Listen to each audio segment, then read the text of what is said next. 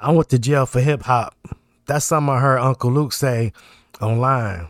You know Uncle Luke. Luther Campbell of 2 Live Crew. Why is that, Uncle Luke? Yeah, that statement is fascinating. So I did some digging, some research. So I'm about to bring it to y'all. What I found out about Uncle Luke and the 2 Live Crew.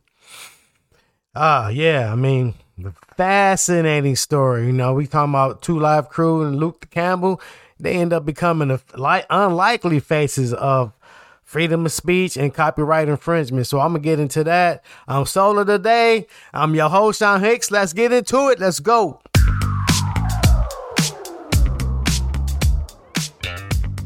What up, though, music lovers, and welcome back to the Music Book Podcast.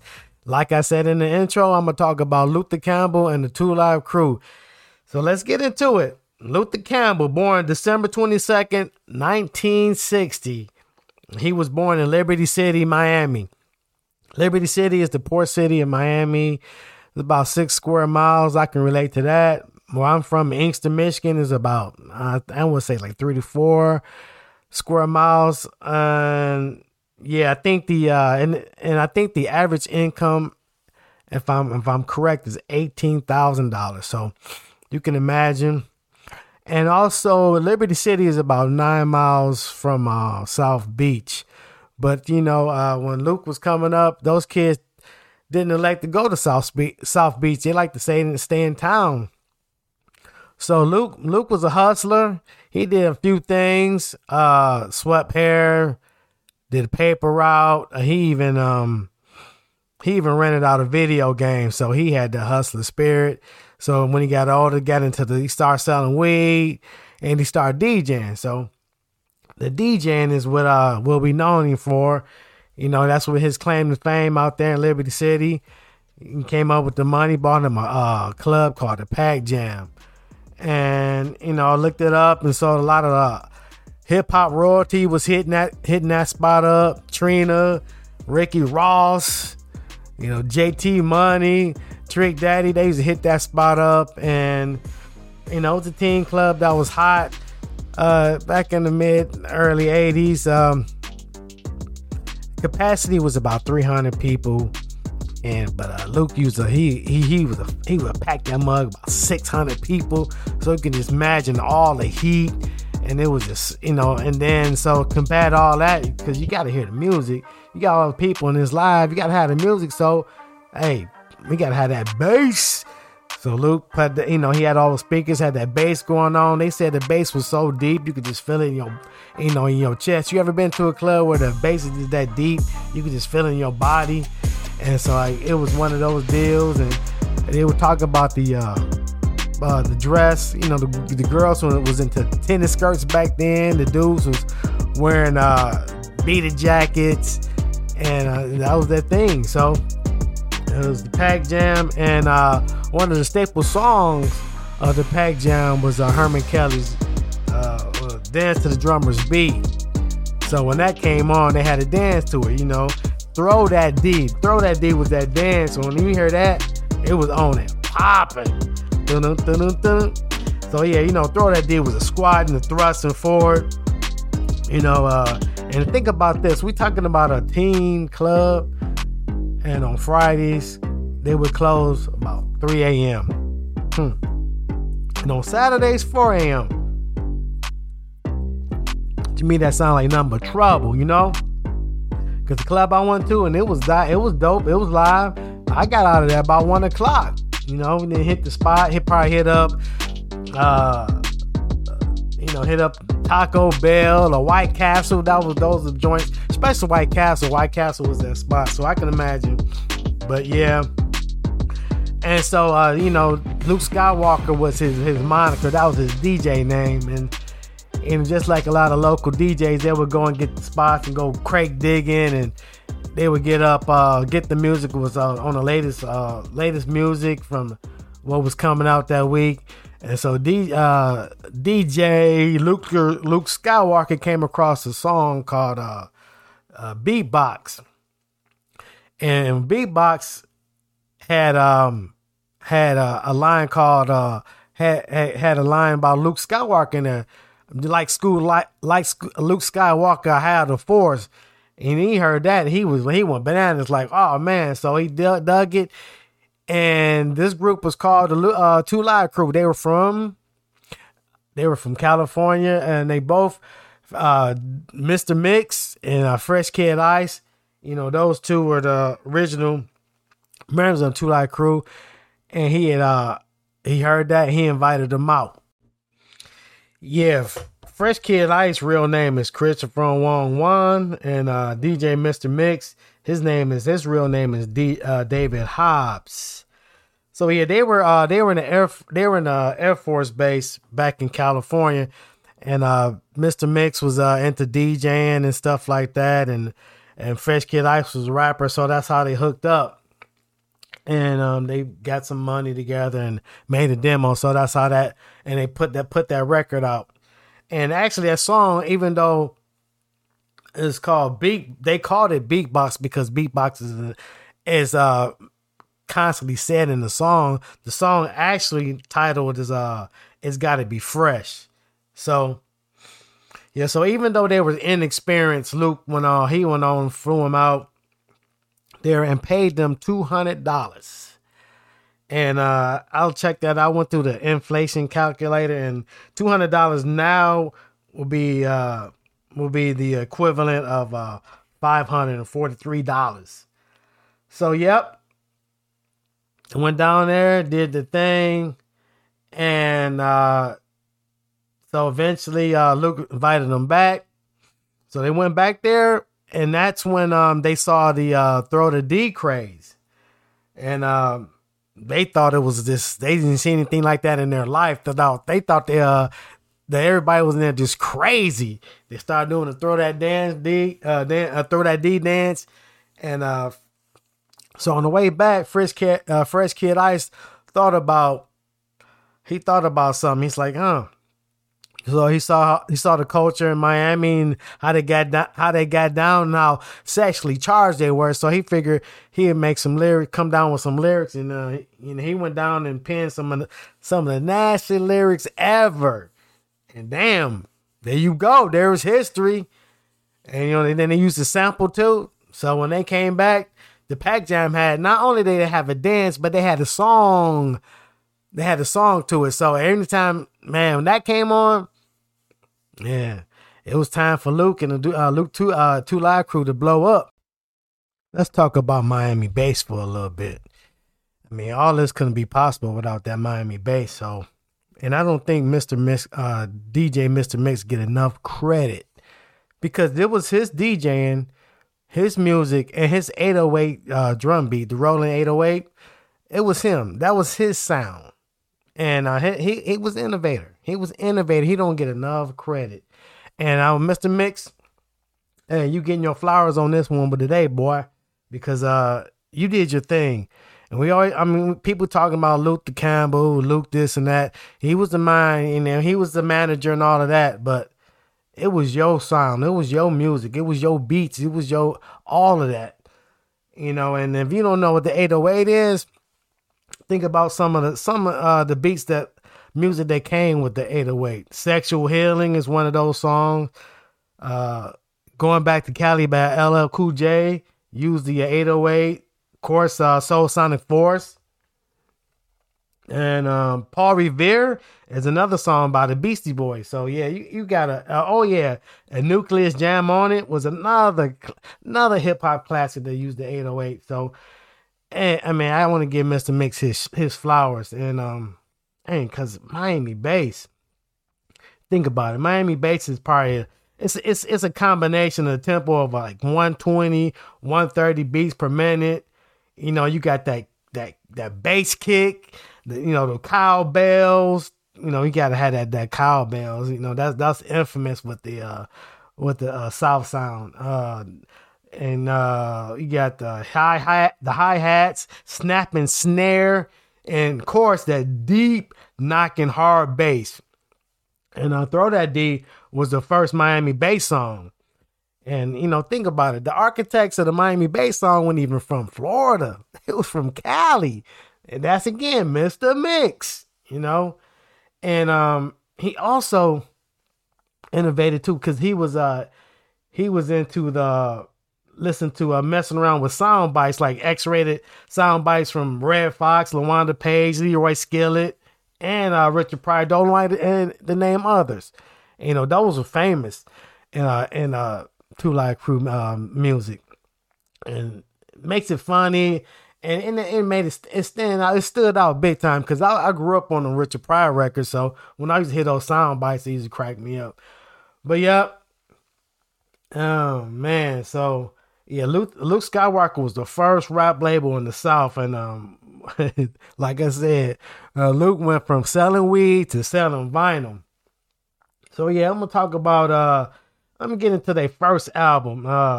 Two Live Is Who We Are. Oh man, love that album. That album was my jam.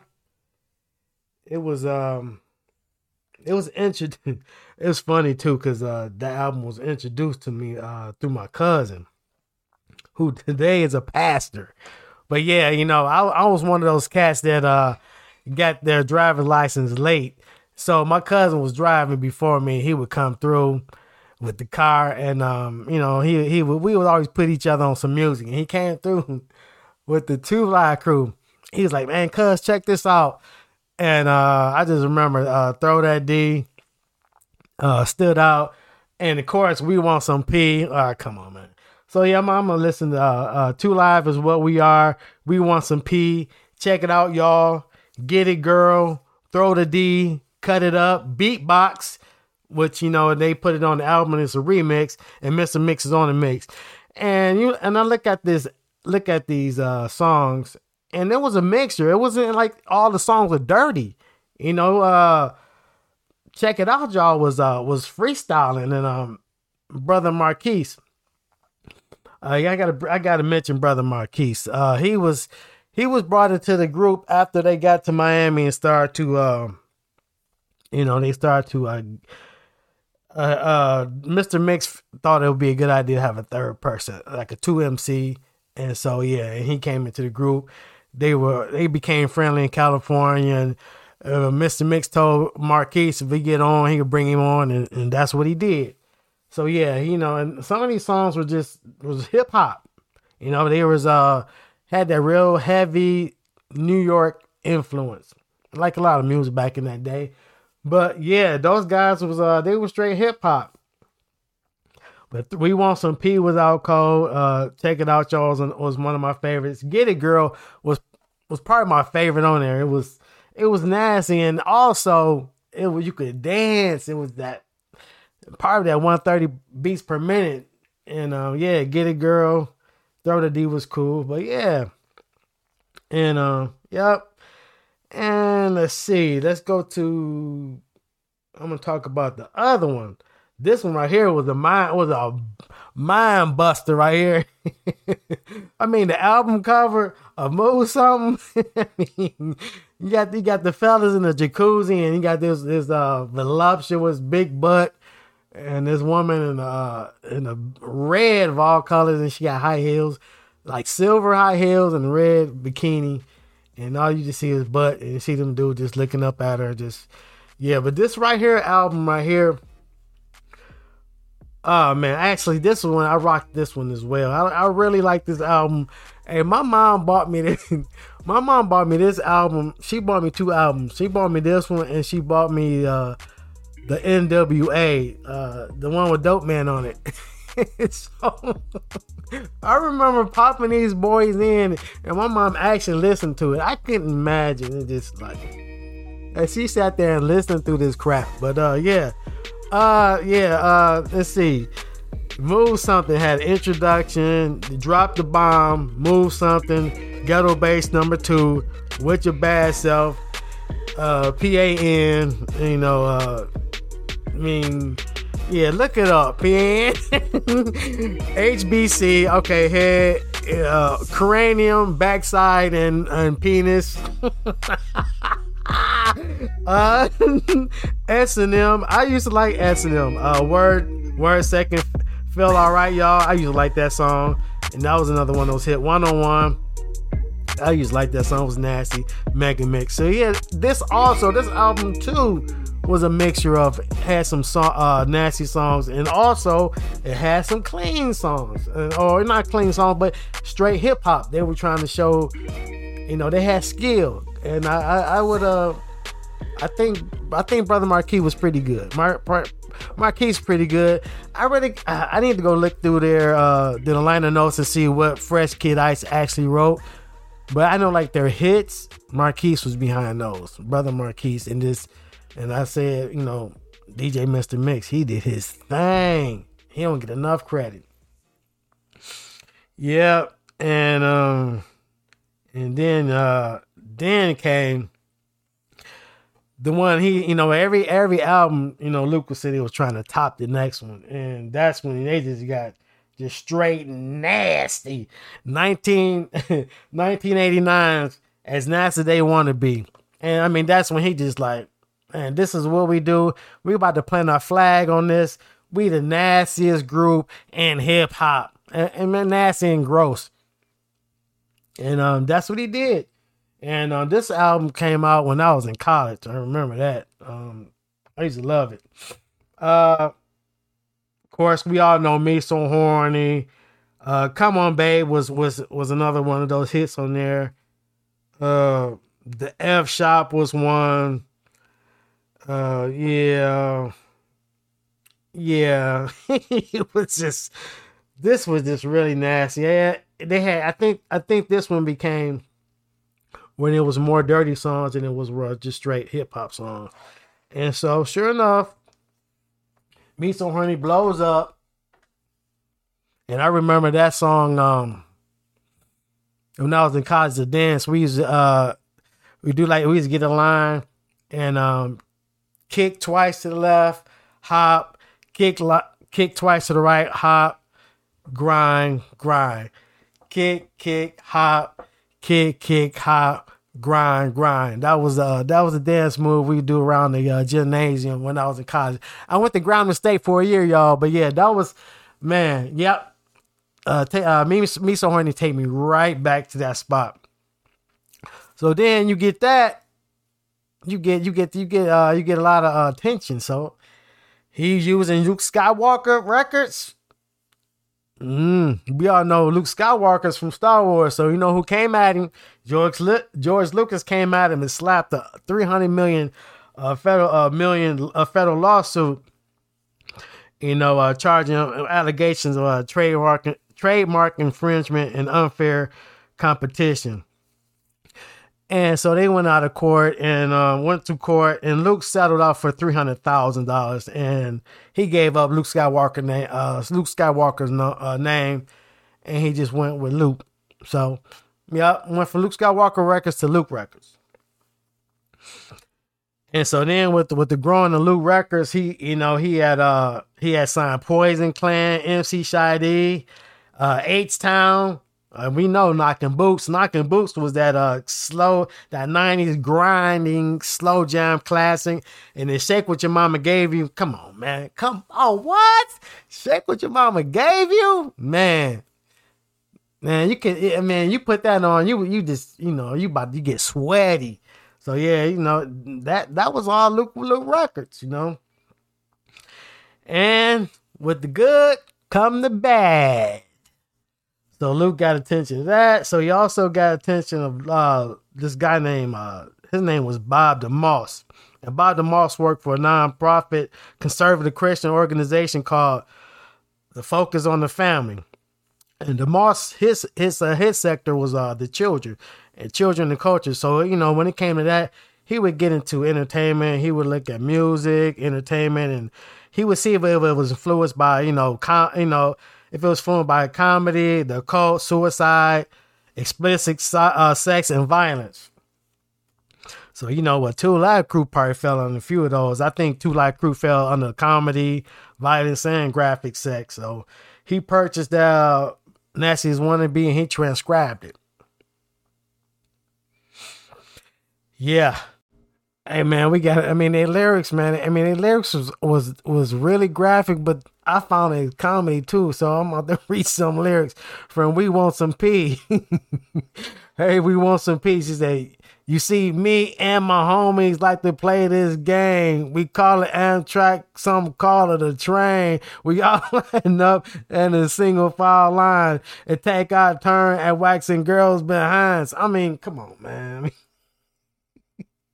I mean, like, would you want your kids hearing that? Or, I mean, like, your wife? Or even, what about your mom? I wouldn't even want my mom. Oh man, and I was just being nice, but yeah, and so those lyrics circulate. They got circulated, and they got in the hands of a no nonsense cop, Nick Navarro. He was a sheriff of Broward County, Florida, and he had a reputation of taking his job very seriously, and he then sent some of those copies to a Broward County court judge, who's read the lyrics and said they were probably obscene, and that was enough for the zealous cop to go out there and just start seizing albums in the store. So he went to the store, started seizing them, and yeah. So at that point, no time in history had that even happened.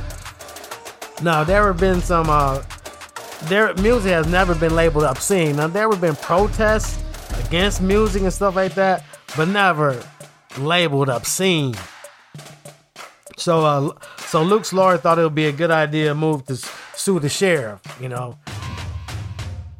just because of that, because it was never precedent. So he thought he would sue the sheriff.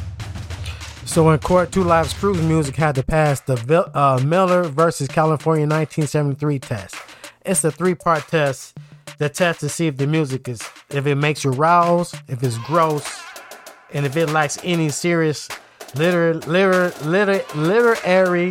artistic, political, and scientific value. So presiding on that case was Judge Jose Gonzalez, which was born in 1931. So you can imagine he was very conservative, right? So in June 6, 1990, Judge Gonzalez ruled Two Lives Crew music be obscene, and that it appealed to the genitals and not the brain. So at that point, Luke's music was deemed illegal in Broward County and maybe possibly all over the country. Depends if everybody else follows suit, and that could ultimately ruin their careers. And that was the whole risk of everything. On June 10th, 1990, Luke and the Two Live Crew decided to perform their music in Broward County against the court order and protest at a private show in a small club. Because Luke had a large bullseye on his back, there was no way he was going to perform without the police knowing.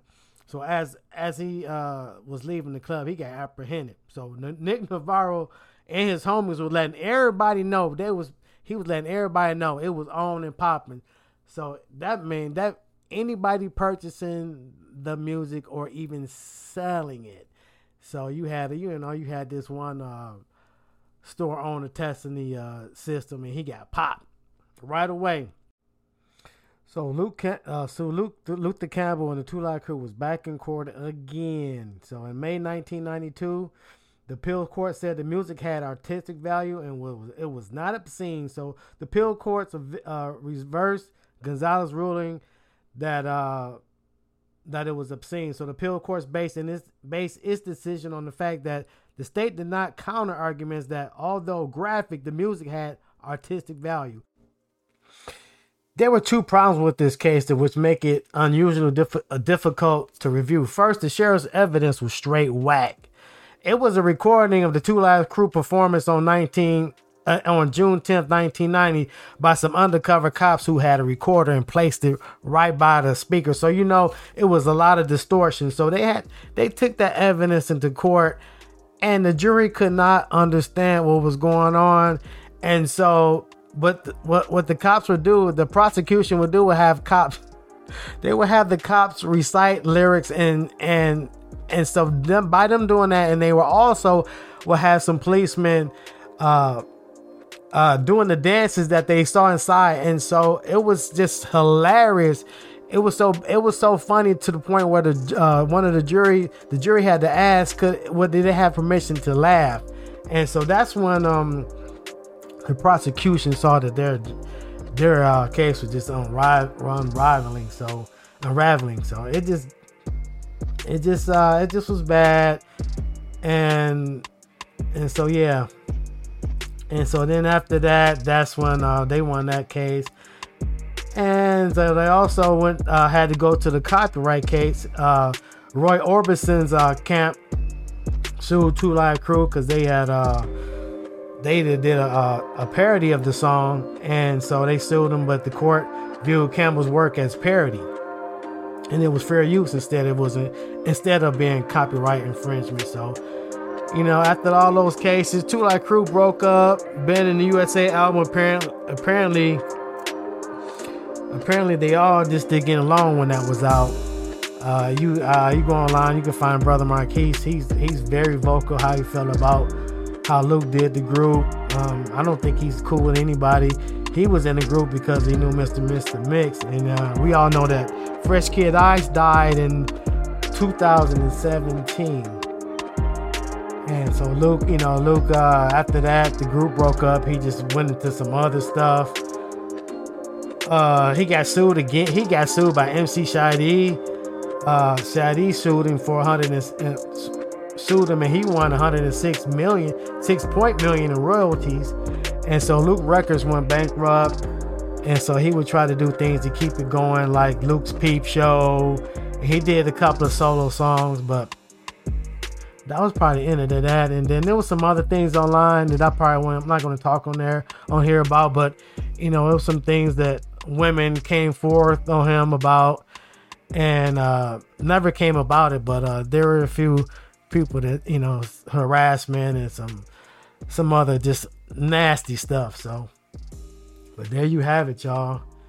2 Live Crew. And so yeah, I mean everything, all the graphic music that we hear now, all that, and the sexualizing, we can send it all the way back to 2 Live Crew.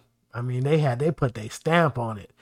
On top of that, became the unlikely champions for free speech and copyright infringement. So, man, I just thought that I would share that with y'all. Hope y'all enjoyed that. Hope that was informative with y'all.